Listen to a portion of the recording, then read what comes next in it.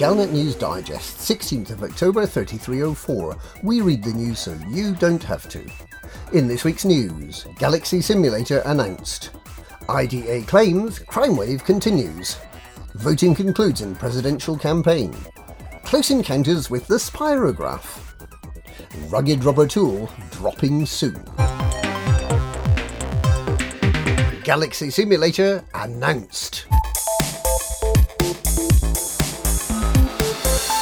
The Pilots Federation has this week announced Galaxy Simulator 3.3, a full-scale replica of the Milky Way galaxy inside a computer.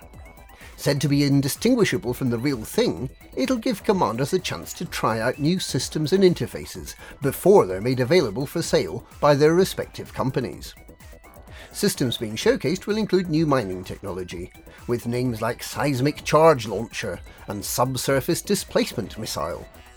A new Exploration Discovery Scanner that allows whole systems to be charted and signal sources found, without having to leave the warmth of the star. Surface probes to fully map individual planetary bodies and their rings, as well as playing snooker trick shots. And a codex about which very little is currently known, but it's apparently very useful. There'll also be a new sort of social club called a squadron.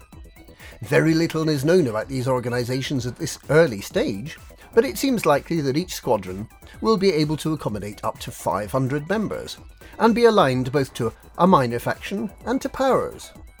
It's not clear whether commanders will be able to belong to more than one squadron.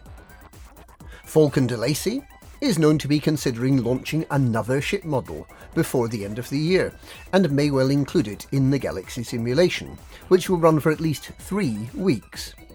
The Pilots Federation will be introducing some of the features we'll be able to try out in the Galaxy Simulator in a holocast on Thursday the 18th of October at 6 PM Galactic Standard Time. That's 7 PM at the Pilots Federation headquarters. IDA claims crime wave continues.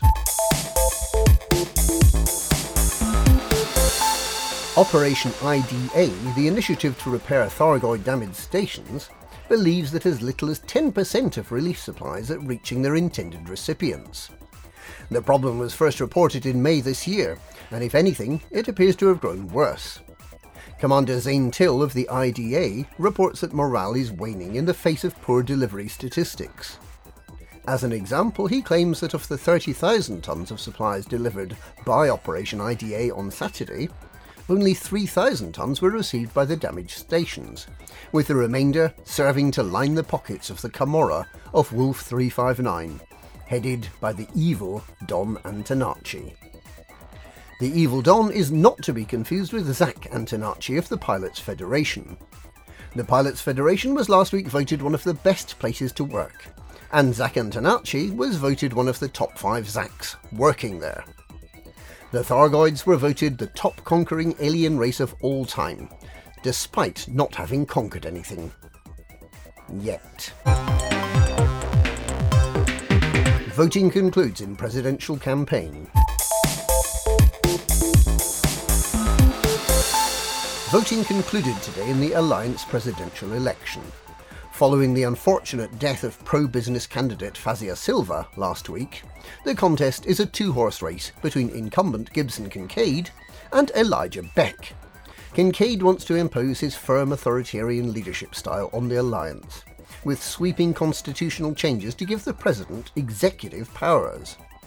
Beck seeks to expand the Alliance into new systems by working with local communities. The Alliance still uses traditional paper ballots to counteract the risk of fraud.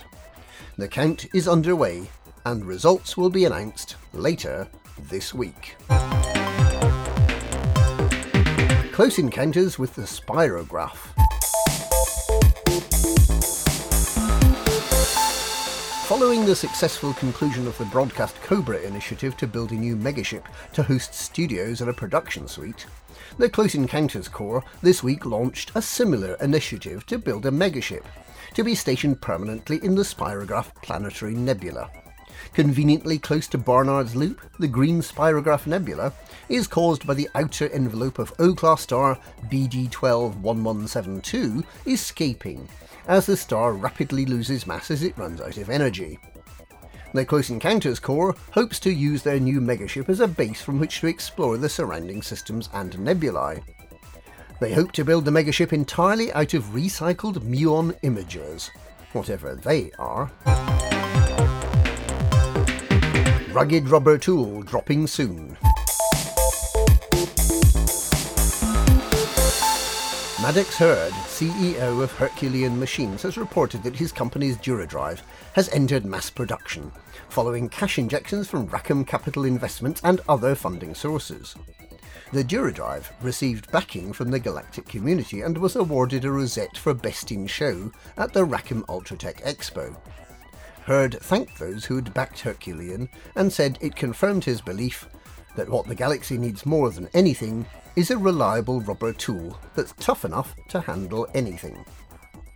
Some naysayers are doubting the need for the DuraDrive. Who needs another tool when we already have the Orca? And that's this week's Galnet News. Galnet News, we read the news so you don't have to.